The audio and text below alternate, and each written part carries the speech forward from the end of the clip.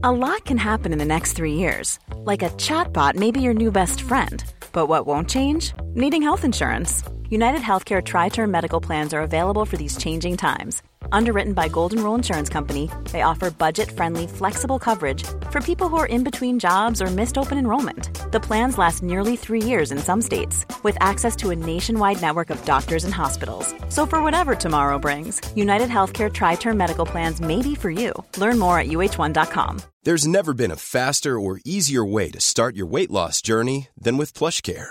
PlushCare accepts most insurance plans and gives you online access to board-certified physicians who can prescribe FDA-approved weight loss medications like Wegovy and Zepbound for those who qualify. Take charge of your health and speak with a board-certified physician about a weight loss plan that's right for you. Get started today at plushcare.com/weight loss. That's plushcare.com/weight loss. plushcare.com/weight loss. Get carrots for the reindeer. It's time for Must Have Seen TV, the podcast dedicated to the sitcoms of the 20th century. From I Love Lucy to News Radio, I'm your TV guy, Brett White. And I'm also a senior reporter producer for Decider.com. And say hello to my Nick, Ethan K. Hi, Ethan. Hello, Brett. And Merry Christmas, although we were December 2nd. Hey, anytime after Thanksgiving, Black Friday on is Christmas to me. So, which is honestly conservative, because a lot of people, it's like October 1st Christmas. People are crazy like that. Nah. October 1st is that means we're late in putting up the Halloween decorations. Yeah. So I fully believe in you gotta celebrate the holidays in a row. Like, you can't just jump straight to Christmas. So we've been on a break partly because of Thanksgiving happened, but also my cat Dolores got a UTI, and I'm telling her business. She doesn't know I'm doing this, and was peeing blood all over the apartment. And so my husband and I had to watch her in shifts just to make sure that she only peed in the 6 spots in our apartment that she was making the rounds to. That was fun. Yeah. She's fine. She eventually started taking her medicine. She's been fine for like a week. And the vet and everything did not seem at all, was very nonplussed about the peeing blood thing. They were just like, oh yeah, that's fine. I know it doesn't relate to sitcoms, but my cat Fred, also a ginger, he's 1 year old. He had some urinary issues a few weeks back, and along the same lines, the vet said, well, he might pee a little blood, and that's just what happens. Oh yeah, and so like us, we're like freaking out because it's like there's no way blood coming out of anywhere is not a good sign. But anyway, that's all fine. But that was an exhausting. That's one place we've been. What did you do for Thanksgiving? Where were you? So Seb cooked, and then we had guests of the pod, Ben Ragib and Katie Healy-Wurzburg, and Ben's wife, Ellen and son, came over. Favorite people. My favorite people.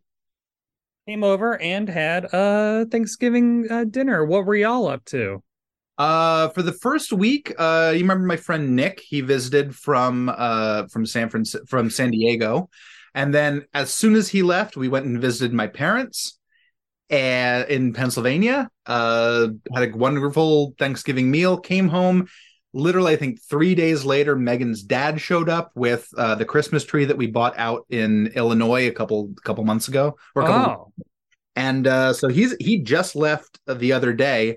The downside is that Megan, my spouse, took the stairs a little too fast, and about halfway down, she kind of slipped and lost her balance, and she broke her toe. So I feel very bad for her for that. I've been taking care of her as best I can. What the best you can do for a broken toe, which is like tape it and wait. Yeah, you kind of hope and pray. It's been an exhausting couple of weeks in terms of so one of the reasons that my life has been so exhausting is Christmas content. At work, I'm the self-appointed Christmas reviewer.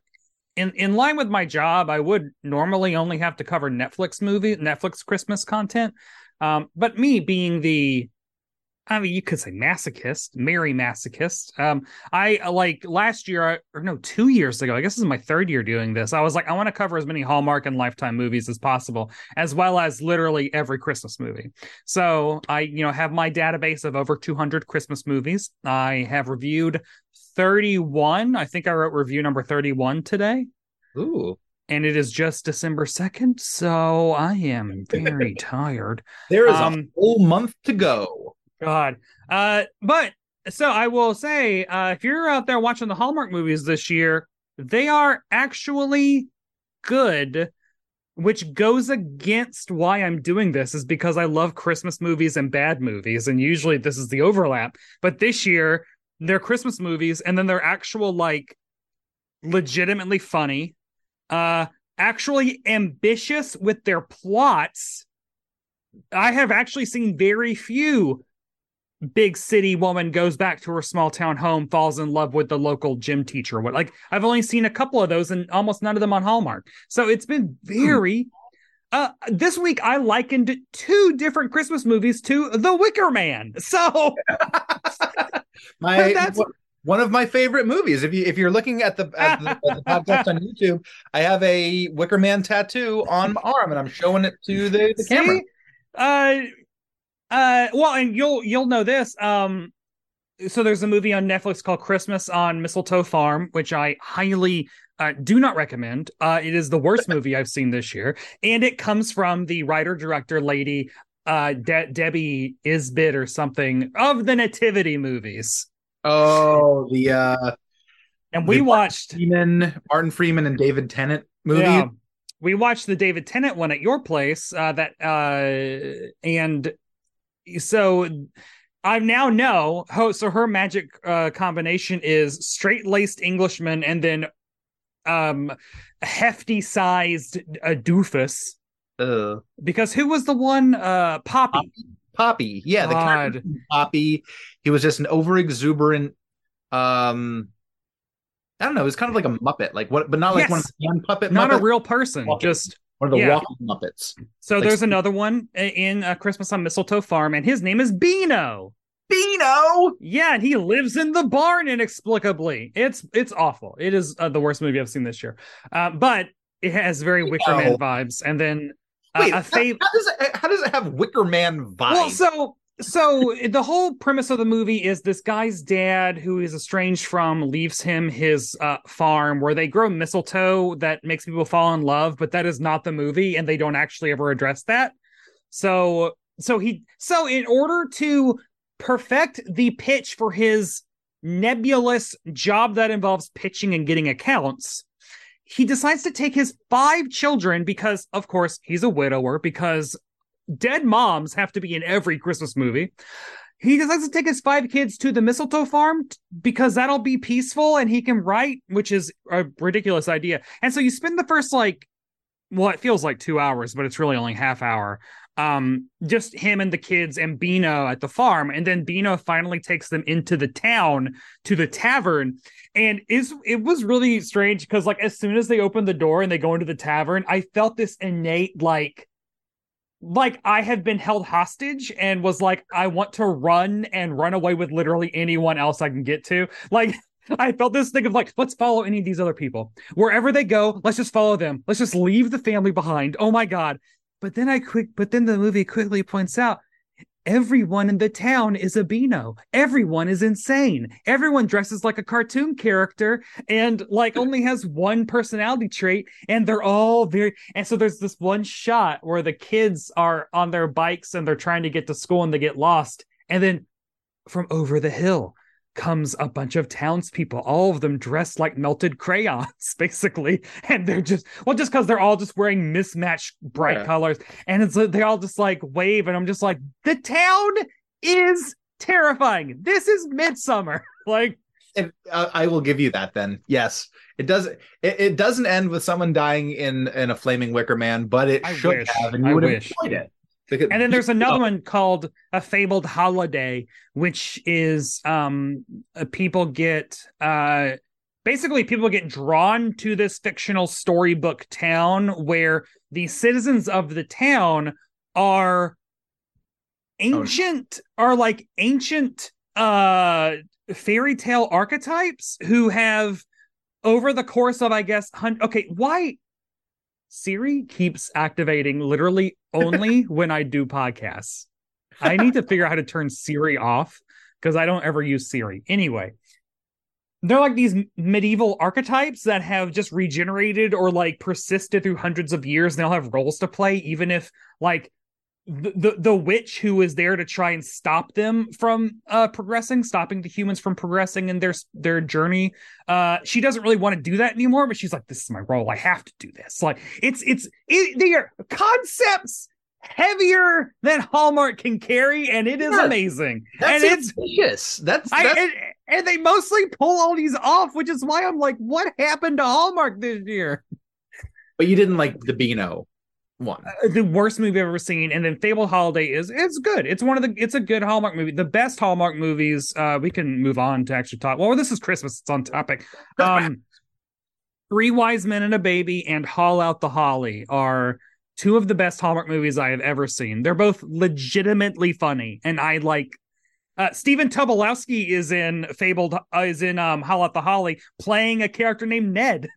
And it honestly feels like they just let him improvise all of his lines because they're all these amazing non sequiturs. And it just feels like Hallmark has, whoever the new management is that Candace Cameron Bure hates, and they're really just like letting a lot of the actors write the scripts, which is also interesting because nice. Three Wise Men and a Baby was written by one of the actors. And it's like, by doing that, like, actors, they've all been in like hundreds of these movies at this point, and it's like they know how to capture the essence while also writing things that actors want to play. Yeah. So it's very interesting. It's very fun. I suggest everyone watch some of these. Wow. I've gone crazy. Also, you've been watching. But the most important thing is the Guardians of the Galaxy Holiday Special is the most beautiful thing I've seen in a very long time. It was very nice. We very much enjoyed that one. That's the kind of stuff we've been watching. We've been watching. I mean, we watched Andor. We just wrapped that up. We've been watching just anime just to keep that going. There's one called Bocchi the Rock, where it's a very socially inept girl who has no friends, but she's an amazing guitar player. And she falls in with a little band of teenage friends, and they're destined to have rock stardom.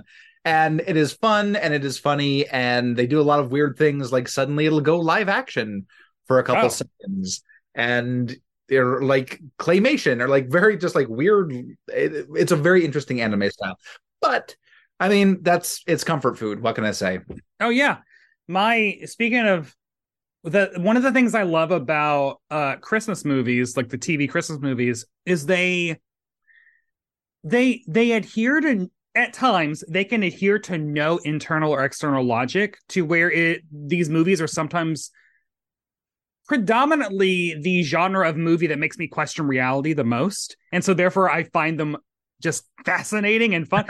For instance, in CBS's Fit for Christmas, which is about a fitness instructor who fails in New York City, has to go back to her small town of Mistletoe, Montana, and help save the rec center that her dead mom used to have a studio in. And she, of course, has a love-hate relationship with the businessman that's come to town to tear it down, etc. So that's the premise. It is very cookie cutter. It's not great. But she's like, we have to raise $80,000 to save the rec center. How are we going to do this? And then it hits her. She's like, I know. We'll have the longest kick line ever in Mistletoe all the way down Main Street, and we can live stream it, and people can donate money to our kick line. Literally like a Rockette style kick line. And at that point, I just like, and everyone in the movie is like, that's a great idea. It'll be the longest kick. I'm like, and so this is one of those moments I just treasure in these movies, because it's like, that's not a thing. Why does she think that'll work? Why are people going to donate money to a kick line? Why isn't it was just like, this is amazing. And then I have met several fitness instructors, and I'm friends with some, and some of them are amazing people, and other people are definitely hey, I have a great idea. A kick line will raise $80,000 kind of people. So that's like it rings true, if you will. Oh my God. Yeah, so like moments like that, and also the Dolly Parton Christmas special that aired this week, Mountain Magic Christmas, which is, I'll just say, at one point, Dolly Parton fights Satan. So Brett, she's doing that every day. She's doing that every day for us. It is so good. It is so good. It's so good. But on the front of, I had a comment. So getting back on whatever. Jason Van Slyke, listener of the pod, watcher of the pod in this case, because on YouTube he commented, I could listen to Ethan and Brett talk music all day, chatting television and the Misfits. Love it. Which is you're wearing a Misfits shirt. So boom. I think I was wearing this Misfits shirt before. It was on the Abbott and Costello episode. It must have been the same shirt. It rotates. I have two Misfits shirts. I like the Misfits. I've seen them twice. Once at Madison Square Garden, where I was third row. Sounds terrifying. Moshing? It was amazing, and I absolutely loved it. Best moment of the night was the people are crowd surfing over, and there's a girl in a wheelchair that they are crowd surfing over to the front. So it's heavy, and she's having kind of a hard time steadying herself. Yeah, it's a wheelchair.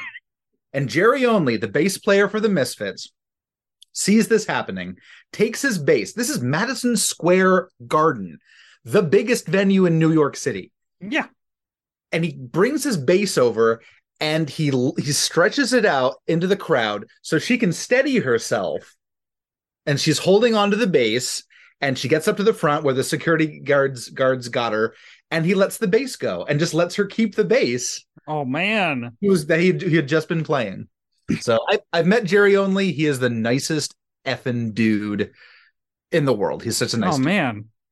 Whereas I just been listening to Carly Rae Jepsen's The Loneliest Time, her new album, which is fantastic. Well, thank you for the feedback, and I'm glad you like us, Misfits. Yes.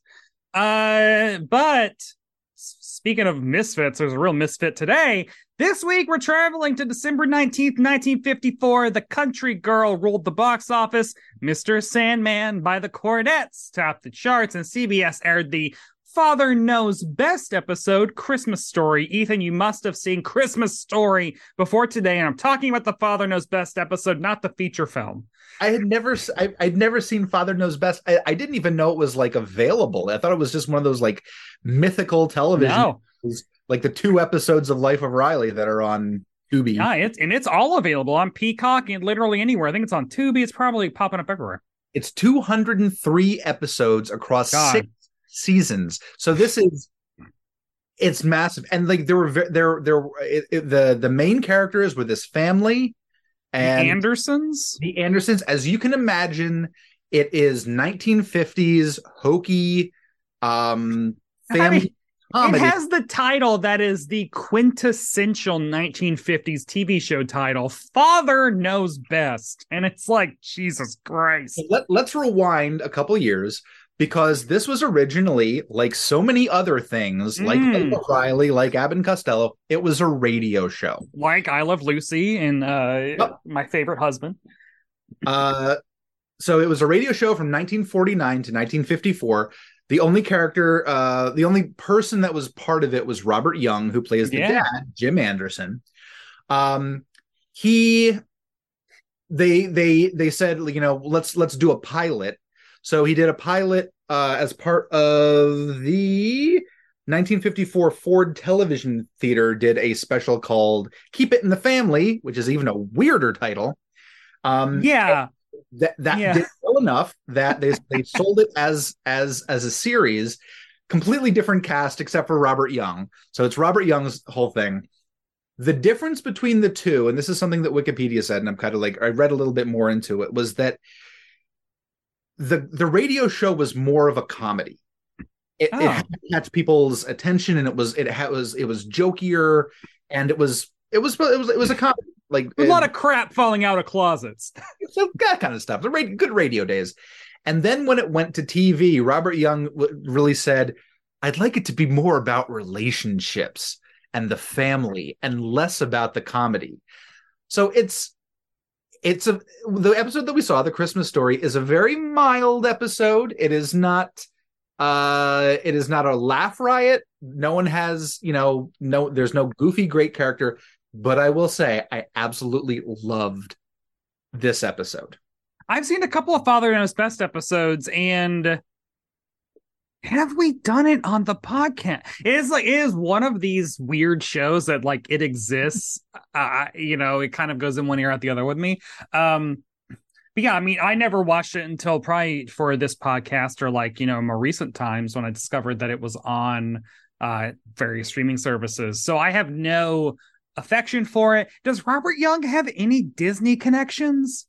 Yes, he does. He was in I'm gonna forget it now, but he does have Disney connections because he did do a couple films for them. I will look this up and I will find it. I thought he did some Disney things. I feel like he has something else that you're like, oh yeah, he was in that. What? Oh, well, he was Marcus Welby, MD. Okay. That was the big thing. He was in Marcus Welby, MD. I guess he wasn't a Disney thing. He lived until fairly recently. Like he died in 1998. Oh, yeah. Which is pretty amazing. The whole thing, the cast for Father Knows Best was a lot of contract players from studios. So Robert Young was an MGM contract player. Jane Wyatt, who played his wife, was a Universal contract player. The character Nick, played by Wallace Ford, he was an MGM contract player. These guys in the 1940s, they would do like 6 to 8 movies a year. Yeah. Pictures. And you couldn't argue with what they're just saying, you're doing this one, you're doing this one, you're doing this one. The studios controlled your careers. So Robert Young has dozens of films that he did, like tons of them. And most of them are probably great. Most of those films are lost. You might be able to find, not even lost, but like they're not streaming. They're not on DVD. Someone might have taped it off of the television and is selling the DVDs, like home like burned DVDs. But there's so many of them that they just cranked out. You'd film it over the course of 2-3 weeks. A lot of guys in boxy suits and that buys. Was the 50s. Well, we're going to have, so I'll go on it. This week on Must Have Seen TV, we're talking about the Father Knows Best episode, Christmas Story. It is the 12th episode of season 1, or also like the 12th episode of season 5, which we'll get to in a second, and was written by Roswell Rogers and Paul West and directed by William D. Russell. Here's how Peacock describes the episode. Jim is disappointed by his family's attitude towards Christmas and decides to do something about it. Ethan, how accurate is that description? I mean, it's like, it's like saying the book of Genesis is about a boat. It's like there's so much more to it. You don't even mention Nick. What in the world? So we watched different versions of this episode. If you watch the season 1 version, I watched the season 1 version on Freebie. Yeah, I accidentally watched the season 5 one, which I thought I was watching a season 1 one. So there is in this story, in the season 5 one, it opens up with them decorating the Christmas tree and then talking about 4 years ago, that was the best Christmas we ever had. And they all talk about it. And so I'm watching it and I'm like, oh, I didn't remember this episode being like, one of those, like, let's reminisce about something that happened before the series started kind of things. And then I was like, wait, but do the kids look younger? And I was like, well, no, Bud doesn't really look younger. But I was like, no, but the Kathy, the littlest girl, is definitely like, how did they make them 4 years different? And then it wasn't until after it was over that I realized I was in season 5 and that this is a season 1 episode and they were just doubling up on. So in that episode, it starts with them decorating the Christmas tree. I'm going to see if actually anything happens. The daughter's playing with a bear. Yours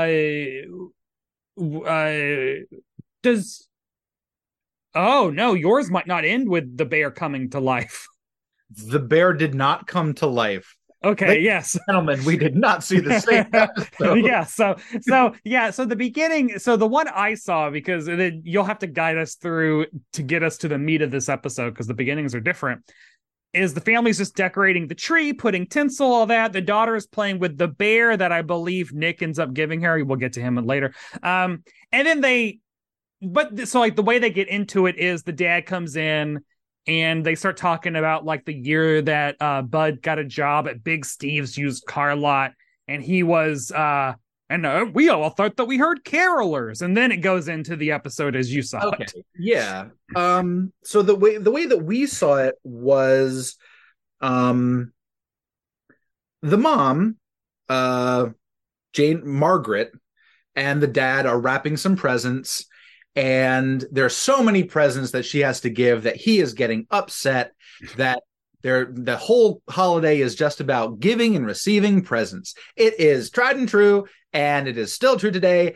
as it was in 1954. So I gotta put a pin because we gotta talk about this, and it drives me. This is a conservative talking point. This is the whole. So first of all, the notion that Christmas has become commercial. This is 1954. And people are already saying Christmas has gotten too commercial. It's not about, got to get to the real meaning of Christmas. There are Christmas episodes that will air this year that are about the exact same thing. And this is also the exact same point that I like to make about the war on Christmas and why do we have to say happy hot like that bullshit. So for work, because in the Santa Clauses, Tim Allen's new sitcom on Disney Plus, he plays his Santa Claus character and he says as Santa Claus, and suddenly you can't even say Merry Christmas anymore, which made me lose my mind. Because this episode is set in 2022. It is the year 2022. This is not a sudden thing. We have been saying happy holidays at Christmas for literally, and I found a newspaper article that proves it, since 1990 at the latest. So for 32 years, someone wrote into a newspaper in 1990 and was like, I'm sick. Where's the Christ in Christmas? I'm so sick of this happy holiday stuff. 1990. This did not just happen. This is not AOC demanding that it drives me crazy. These cyclical Christmas ideas that when you watch an episode like this, you're like, this has been a concept for 70 years. Just about the keep the Christ in Christmas, I'm in awe of people who put that bumper sticker on their car because that is like a seasonal stance. But oh yeah, putting that on your car is a year-round thing. That means that is your number one priority because you put it on your vehicle. And that means it is the number one thing that you think about when you look at I start my day, Christ and Christmas. I don't care if it's June. It just drives me up the wall because that if you went to any of these evangelical Christians and wished them a happy Hanukkah, they would lose their shit. And it's like, that is the point. That is the same point. That is why we say happy holidays, you idiots.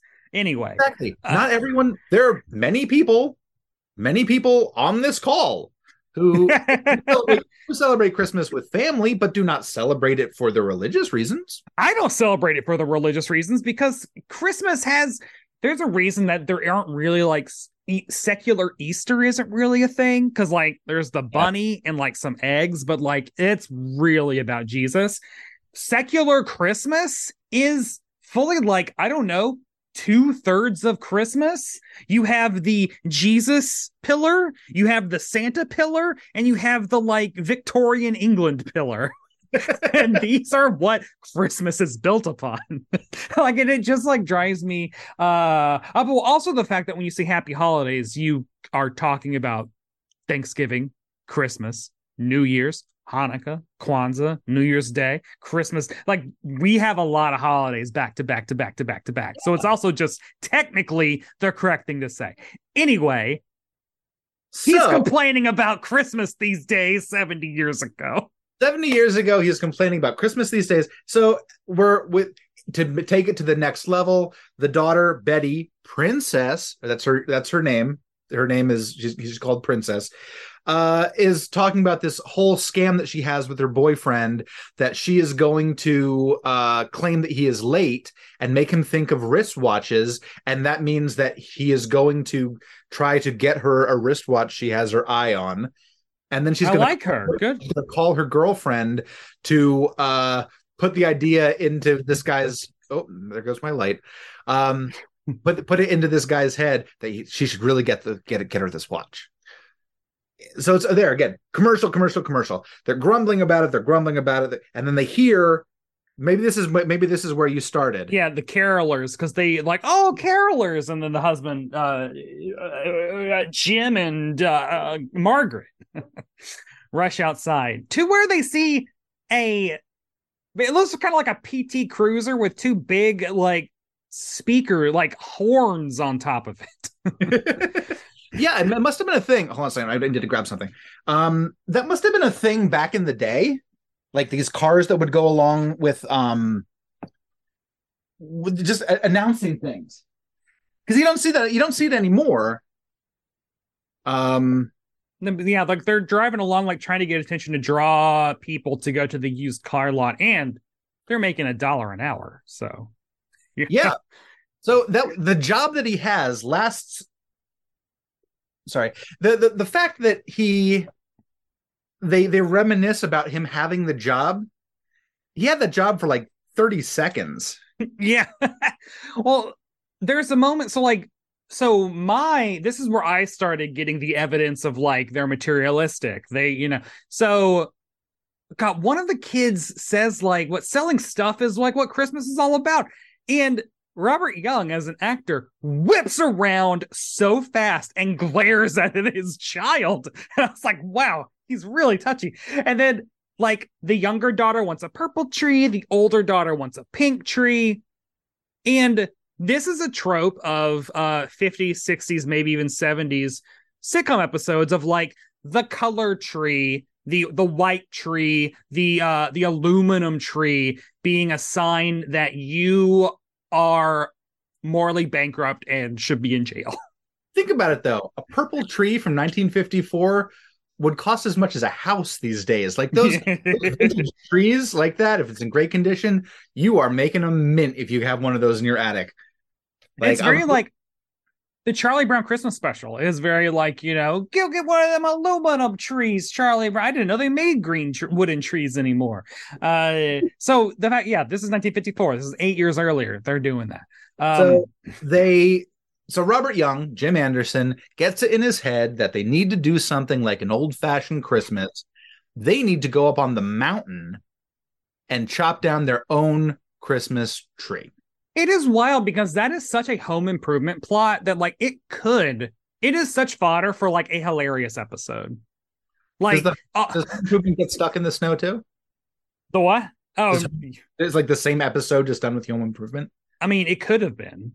It could have been. Yeah, because like this is that same like dad gets a harebrained idea on Christmas Eve when like the daughter has a party to go to and like everyone's like, "What are you doing?" But what's funny is like it is not played for laughs at all. It is serious. Like the entire episode, nothing is played for laughs, which is fine. It's a good episode. There's like 5-minute long sequences where no one laughs. There's no joke at all, and it's just. But I think it was fascinating to watch, to see. This is like sitcoms crawling out of the primordial ooze of radio. Yeah, and the other shows that were happening at the time were these, it would be like Ford television, or we'd have like General Electric Theater, your Schitt's Playhouse, and sponsored by Lorillard cigarettes, and then Scott Paper, and then Lever Brothers, which became Unilever. But they do like big things for the sponsors. They would be half an hour to an hour technically of a play. It would be a play adapted for television, teleplay. That's where we get shows like Twilight Zone and Outer Limits Love American Style, where it's these your anthology, your episodic anthology, as opposed to season anthologies, which are in. Many of us have those stubborn pounds that seem impossible to lose, no matter how good we eat or how hard we work out. My solution is PlushCare. PlushCare is a leading telehealth provider with doctors who are there for you day and night to partner with you in your weight loss journey. They can prescribe FDA-approved weight loss medications like Wegovy and Zepbound for those who qualify. Plus, they accept most insurance plans. To get started, visit plushcare.com/weightloss. That's plushcare.com/weightloss. Hiring for your small business? If you're not looking for professionals on LinkedIn, you're looking in the wrong place. That's like looking for your car keys in a fish tank. LinkedIn helps you hire professionals you can't find anywhere else, even those who aren't actively searching for a new job but might be open to the perfect role. In a given month, over 70% of LinkedIn users don't even visit other leading job sites. So start looking in the right place. With LinkedIn, you can hire professionals like a professional. Post your free job on linkedin.com/people today. Vogue now. This episode also has the kind of plotline that happens all the time in old sitcoms that I don't know if this is actually a thing, but either buying or putting up your Christmas tree on Christmas Eve, which seems insane to me. Was that a thing? I need to look that up. Like, that's a good question. Like, no, I guess if you do the 12 stuff to do, it's like you, but like, and also, so we'll get like the amount of work it takes. This also happens in like the Garfield Christmas special, which is from 87. So, but they put up the tree on Christmas Eve as like a family thing. And it's like, this is so much work and you're going to enjoy it for a day or maybe the 12 days of Christmas. I don't know. But like, hey, ours is already up and we've been enjoying it for a week now. So we just got ours. We just got ours and we haven't put it up because we're going away for a little bit. And we don't want the cats to like tear it apart. Oh, because cats love doing it. Cats will. I mean, did you know that you should take, according to Catholicism, you should take down your Christmas tree on January 7th? Yeah, that's 12 days of Christmas. That's what Seb says. The days start on December 25th and last through Epiphany, and then you toss the tree. Yeah, I'm Southern Baptist. We don't know anything about that. And also, we have fake trees. I don't know if it's a hard and fast rule. I think it's there. It just has a little bit of it gives you a little bit of a shelf life. It gives you the 12 days. But like spending all that money, we're going to keep ours up until maybe Groundhog Day. I don't know. Oh, no. Yeah, we end up doing that. And it makes me depressed. That's another thing. There is actually one kind of joke right here where like the paper said it was going to snow and then Jim says like there's not a cloud in the sky and then it smash cuts to just like snow everywhere. snow and I was like, oh, that's funny. So like they hit a snowdrift and now they are stuck in the snow on Christmas Eve and they find, what do they find? It's called the Sunny Pines Lodge, but it's also kind of like a gas station. Like there's like stuff in it. It's like a general store that has like a bedroom. Yeah, like an apartment. Yeah, because they have signs saying ice. There's when they go inside, there's a counter with supplies and hunting equipment, and so I think it's more like a general store kind of place that has a tiny little room in the back for the proprietor to sleep in. Yeah, and it has a phone. Phone is dead. We are now in full horror movie territory. I also noticed, though, on the way up, they were driving up, Mom sat in the back, which is something my family never did. No matter how big I was, Mom sat in the front. Always. Yeah, because Bud is up front, and then it's Mom and the dog. Ew. Father knows best. Father rides up front with son. 0 seatbelts. They might not have been a thing then, but I noticed. No, yeah. I mean, my dad, when I was a kid, my dad had I guess it was probably a 70s Volkswagen Bug. And there were no seatbelt. I think the driver had a seatbelt. Everyone else just had the little hand holding things. It's just like, hold on. So they get there, the phone is dead, and then they realize, oh, somebody's living here. Let's jump it back for a second. They got in because Dad had an axe that he was going to chop a tree down, and he went up to this lodge that was boarded up, and he took the axe and he took down those boards. Oh yeah, he just they play off a lot in this episode as if there's nothing odd going on, and it's so like they realize, oh, someone's living here. There's coffee in this cup. There's still oatmeal in the pot. And then who comes through the door but a big burly man holding a rifle?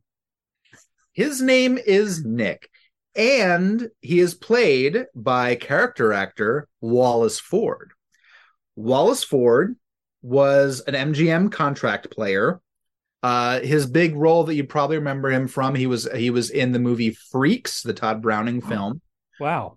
But his is a rags to riches story that involves a bizarre way he got his name. Let me tell you this little tale.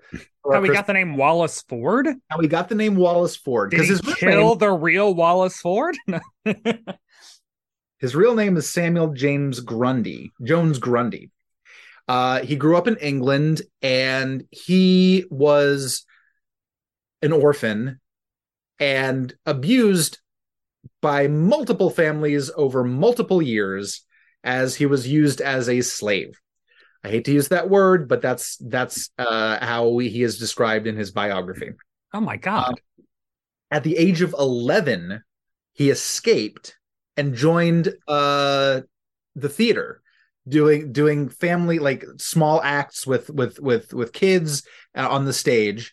That was going so well, he snuck aboard a ship with his friend Wallace Ford, came to the United States. They became hobos and rode rail, and Wallace Ford got crushed by a train car, and Samuel Jones Grundy decided to steal his name. Took his name. I mean, like, this is like a Don Draper, Dick Whitman kind of thing. Like, did he also like take a social security number and like assume? I don't. Like, so we didn't have social security numbers back then. No, not then. God. So, and then he's just kept working in the theater. He did, and he just kind of like kept getting better roles until he got a contract part with MGM and did a whole bunch of movies for them. So it's kind of like a rags to riches story. He died in 1966, and he was in 166 movies and television shows. Jeez, now you can't tell me that might not be Nick's story too, because I mean, it could be. Nick is the most real character in all of this. So there's this hesitancy where you don't know, is he going to snap? Is he going to hurt somebody? Yeah, This man, he's got a gun. His eyes are a little wild. He's very unshaven, like I am. But well, he's basically like, he's Santa Claus. Like, that is kind of like, he's a jolly, if unsettling old man with like a big white beard. He's got a great head of hair.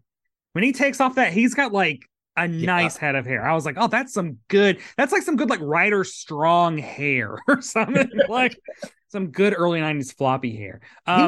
He's this character that reminded me a lot of Clarence the Angel from It's a Wonderful Life. Yeah. And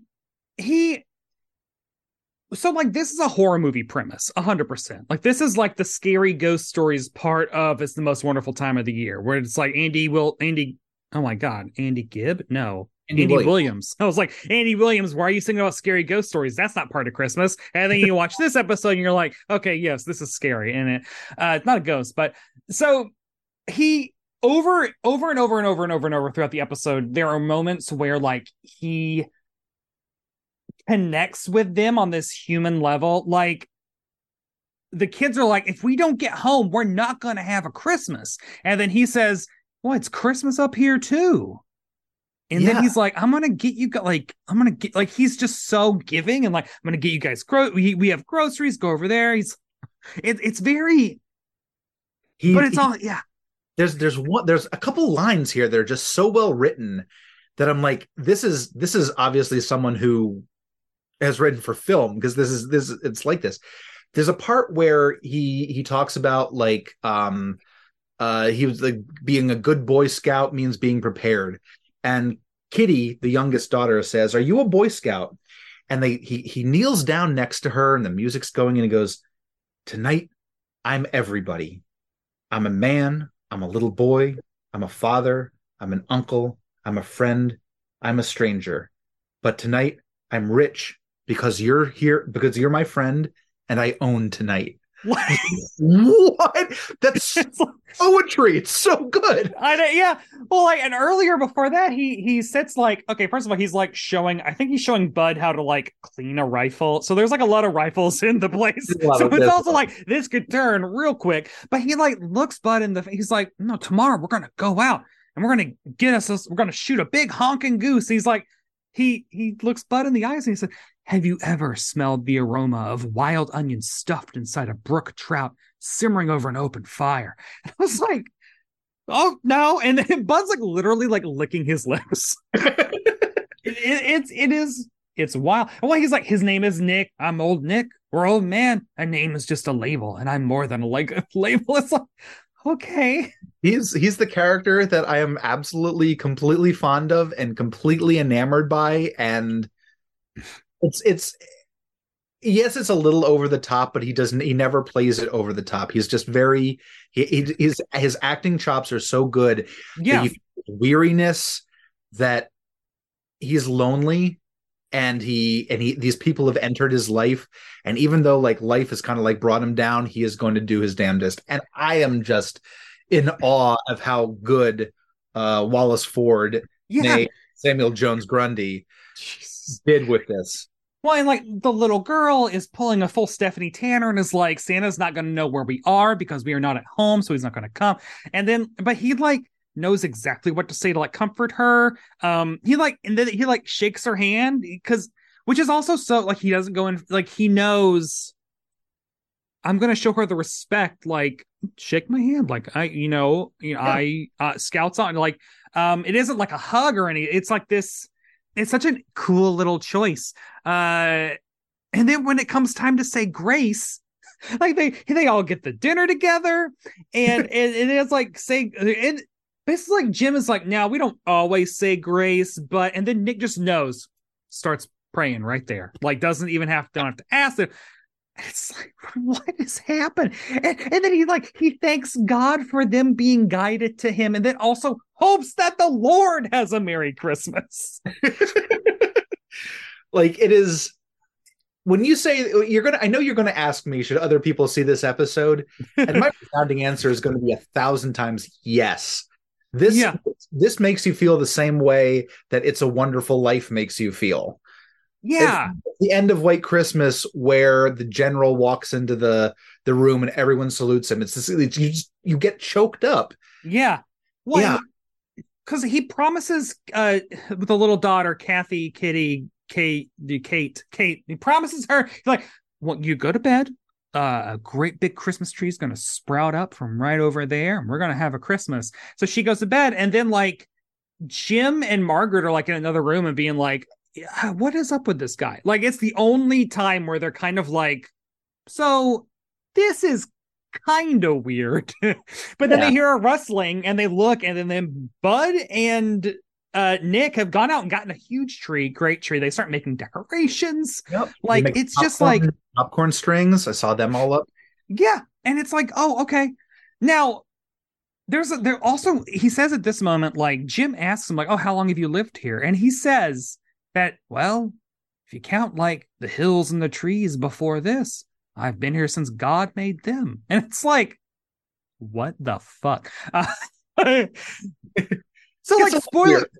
Well, like, so it's like, so spoiler alert, he's not Santa, but like at this point, you're like, I think the show is going to say Santa is real. Because things like that are like, that's magic talking. So he gets in his head, because the tree is up. It's Christmas Eve. The tree is up, and he has to get gifts for the kids. Yes. He goes around. Nick, this is Nick, not the dad. Dad's just sitting there like a goon. Dad has also admitted that he fucked up. Dad actually says the kids know that I messed up their Christmas. So we also got the one episode where Father didn't know best. He wrecked their car in a snowdrift. Yeah. So Nick is going around, and the two gifts that he gets from this general store are a teddy bear and a gun. And he's kind of like cleaning the gun, and you see him he's writing something down on the counter. He has a little piece of paper. He's writing something, and then behind him you see a face looks in. A face looks in, and I wrote in my notes, "Who is this Cyril Karn looking motherfucker?" His name is an Andor reference. His name is William Traylor, playing the character of Les Turner. William Traylor was an old timey actor, but I know he did a role in Buckaroo Banzai. Yeah. Anyway, he's a ranger. He's not a member of the Pre-Mor security force, and he's not responsible for the Empire arriving on Ferrix. But same energy at first. He comes in and like Nick. This is also so well played too, because doesn't Nick ask Les like, "Oh, do you need me to go help you check on that deer herd?" Which like there's no deer herd, but he's just like, "Don't blow my cover, dude." Yeah, and Les sees exactly what's happening, and the Anderson family kind of catches him up, and Jim looks at Nick's little list and gets it in his head that Nick is a vagrant who is living on the mountain. It has gotten very cold. He has come to the lodge where he has some warmth. He has a bed. The lodge is shut down for the winter. And Nick has just been doing all this out of the kindness of his heart, and they're faced with a dilemma. Do they blow his cover? And then Jim like finds a list, and he's like, he notes that Nick has written down everything that he has taken from Dan Crowley, who's the owner of the lodge. They find his name. He's like taken a list of like all the stuff he's used and like the price, and it's like Nick is doing that because he in his head is like, I'm gonna pay this man back. It's not right to steal, so I'm definitely gonna pay him back. And then like Les is like, I mean, he does that even though he knows deep down he can't pay him back, but it just makes him like feel better to just sign his name to like, and it's like, oh god, heartwarming. And there's a great line where the Ranger and Nick have walked out, and the Ranger's bringing him back in to kind of say goodbye to the family, and he says something like, "Don't you get all lonesome up here?" And Nick says this line, "Being alone ain't what makes a man lonesome. Sometimes you just want more." I was like, oh, that turn of phrase. Sometimes you just want more. Not where I was expecting the line to go, but I'm like, oh, that's a good line. It's like, and well, so like, he's also, while Les is talking to Jim and Margaret, he's in the back like packing up his shit in a big sack, and he's like, he goes outside. Does he go outside to get away? Where outside also there is a deer and a one-horse open sleigh. Like there is a whole Santa setup out there waiting for him to get away, and that is what Kathy, Kitty, whatever her name is, she like wakes up and she sees, and she's like, "It's Santa! Oh my god!" Which, hey, like, I understand why you think that's Santa, because it is a large bearded man with a sack walking towards a sleigh and a reindeer.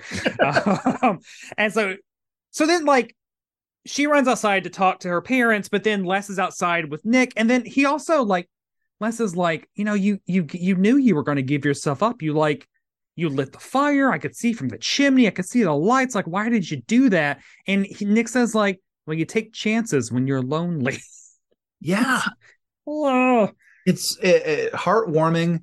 So Les does the right thing, and he walks him back with the understanding that he's not going to rat on him. And Kitty sees him come in, and she says, "Oh, Nick, I saw Santa Claus. Santa Claus did come." And I don't know if you noticed this. That was, he's holding the sack. Yes, this big sack with all possessions. And Les, as she's talking excitedly, Les just quietly and unobtrusively gets the bag and moves it to the other room. So not to spoil her impression that she saw Santa. Good little bit of business there. I love that. Okay, and so then she says, oh, I feel shivery inside, and Dad is like, oh, Dad does as well. And then that is where my episode ends before we get to my coda. What happens in your version? That's it. It just ends right there? Credits roll. Okay, so 4 years later, so all the family's like, oh, we never saw or heard from Nick again. And Kathy's like, well, I have. And she's over there playing tea party with the bear that Nick gave her. And then like, he was like, oh yeah. She's like, yeah, it was just like maybe like a year or something after. And then it flashes back to her having tea with the bear that Nick gave her. And then via voiceover, I guess our man Nick says like, I wish I'd actually written down it word for word because I didn't know that this was a new thing. But he says like he wouldn't have missed this Christmas for anyone. And then she's like, "Are you really a bear?" And he's like, "I'm whatever you want to be if you just believe hard enough." And then the bear winks at her like that. And then it ends. So basically, it's like the bear that Nick gave her is sentient, or she's just like lost her mind a little bit about the bear and is like imagining the bear talk to her with Nick's voice. Or Nick died and he possessed the bear. Yeah. So I like that the episode as it was originally presented is like, there's no magic here. He's not actually Santa Claus. He's a vagrant, And then 4 years later, they're like, oh, but the bear that he gave her definitely talks or like definitely has is very strange. Makes no sense. That makes no sense. But I do understand them. Like, well, if we're revisiting this iconic episode, then we got to give them something new. It is it is one hell of an episode. Yeah. Now I know why I rated it a 4 out of 5 on my database. Are you ready? For some must-have facts about this? I have a couple, not really many. I don't know. Oh God, no, I don't know how many people watch this because I forgot to look that up. But also, it was not in the top 30 for season 1, so like, it wasn't a big hit initially. The show wasn't a big hit. CBS dropped it after the first season. NBC picked it up for another 2 or 3, and then they dropped it, and CBS ran it for the last 2 or 3. Yeah, so yeah, just hot potato. The top 5 shows. The top 5 shows of this season, where number 5 was Toast of the Town, 4 was You Bet Your Life, 3 was Dragnet, 2 was the Jackie Gleason Show, and number 1 was, of course, I Love Lucy. And it is just, I think every time we talk about 1950s TV show, I'm always like, it is so wild to compare any of these to I Love Lucy. I Love Lucy is still kinetic, frenetic, funny today, like smart, quick. Yeah. And then it was airing alongside this stuff. This stuff does not hold a candle comedically to I Love Lucy. But I think I think that the way they took a very, very simple premise, we're snowed in at I wonder if this is the first snowed in episode. I mean, it could be 1954. Existed. There aren't that many Christmas episodes before this one. Like it is, it's the book that I want to write. But it does a lot. It does what it does really, really well. And there's not a lot going on. Actually, once they get to the cabin, there's a lot of like really good stuff that everyone is off. Like it's well written. The Roswell Rogers, the writer, wrote 103 episodes of the series. So the director, William D. Russell, directed 64 episodes of the show. So these are people who stuck with Father Knows Best through all the network jumps. Yeah. So the CBS Sunday lineup that this aired as a part of was Lassie, Private Secretary, then General Electric Theater, then Father Knows Best, and then What's My Line. So it is interesting that it wasn't a big. It's like I feel like What's My Line had to have been a big show because that's a big. I don't know. We'll talk about it. Yeah. So like, what are you watching? I don't have synopses, but on ABC is a quiz show called Break the Bank. which seems kind of Who Wants to Be a Millionaire. It's like you have to answer so many questions without missing some, and then Father Knows Best. And then the Loretta Young Show is on NBC, and that was a half-hour episodic anthology drama, which Hayden was on an episode of. I think Just also directed Loretta Young in either some TV plays or her show. Fun fact, though, the house they used for the exteriors is the same house they used for Major Nelson's house in I Dream of Jeannie. Well... And it was used in several episodes of Bewitched. R.I.P. that house whenever they tear all that down for... Don't even get me started. But what would I watch between those three? Yeah, quiz show, Father Knows Best, or an episodic anthology where you never know what you're going to get. Am I allowed to just read Batman comics? Yeah, probably. Wait, what's going on in Batman in 1954? I mean, that's probably the crazy era, right? No, this is when he's still just fighting like gangsters all the time and spies. When does he start? Like, is that like the 60s when he starts, like, when things get real wacky? It is 54. Things do get a little weird in 54. I am pushing it a little bit. You have some like old school. It is getting cut to like the aliens are robbing a bank, or like this was that makes giant dinosaurs, or weird. Batman number 89 is the December cover date, February 1955, so therefore December 1954 probably, featuring Bruce Wayne's Aunt Agatha, and she's saying, "Why, Bruce Wayne, whatever are you doing in that costume, striking those young men?" And it's she's pulling Batman's cowl off, and yes, there are two goons on the ground, and they're like holding their jaw, and then there's there's just like a plate glass window that says diamonds, and it's broken. And Robin is behind him. So I'm looking at it right now. Bruce Wayne, Agatha. Yeah, it's who is Aunt Agatha? Is she an actual thing? I don't know. I have all the Batman comics on my iPad, and I'm kind of going through them all. But I skipped over a lot of the stuff, so I can just start with like the new era, the good stuff, the new look. Yeah. So this is the DC wiki, and so I went to Aunt Agatha's page, and so like it's like here's her history on Earth 2, on New Earth, powers and abilities, cooking. I love that. So I'm reading Batman comics. What about you?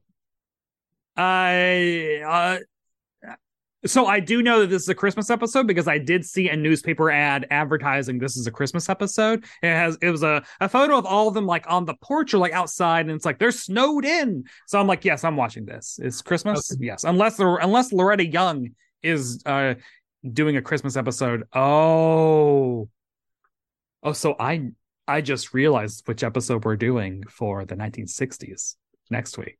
Oh. We're going to do Family Affair, and I'm not going to tell you anything about the episode, but let me just say it's going to continue the sitcoms with no laughs.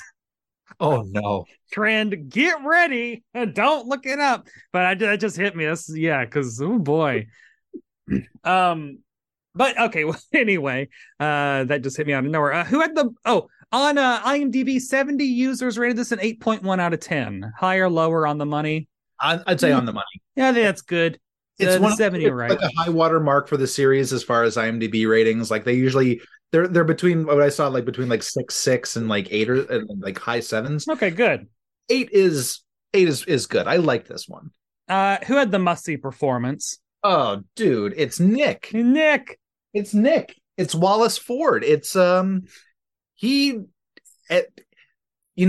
dad and the family are kind of like goofy, white suburban middle class people, which the network thought people could relate to. Of course. Great, whatever. I just did air quotes.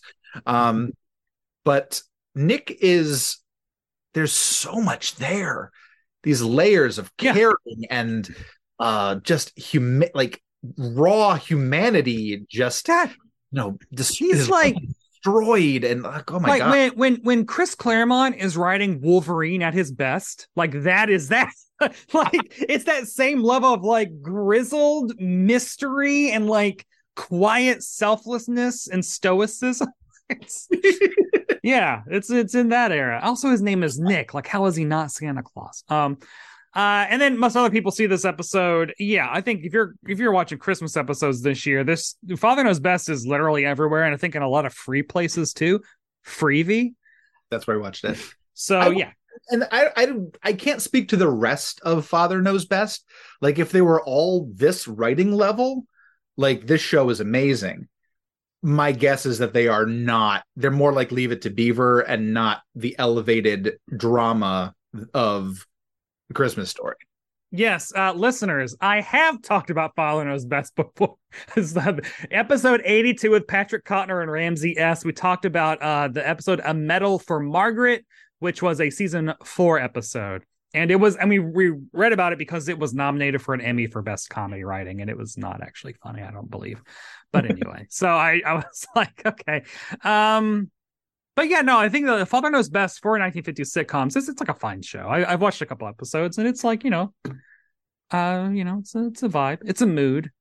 You said we should watch this one instead of the season 2 Christmas episode. Yeah, the Angel's Sweater or something, which I think because when I watched it, it wasn't. It might be one of those that's like listed as a Christmas episode, but like isn't really a Christmas episode, or like the Christmas isn't integral. I can't remember, but I gave it a 2 out of 5 in my big sprawling database of holiday episodes. So that's my guide. But I guess that does it for this episode of Must Have Seen TV.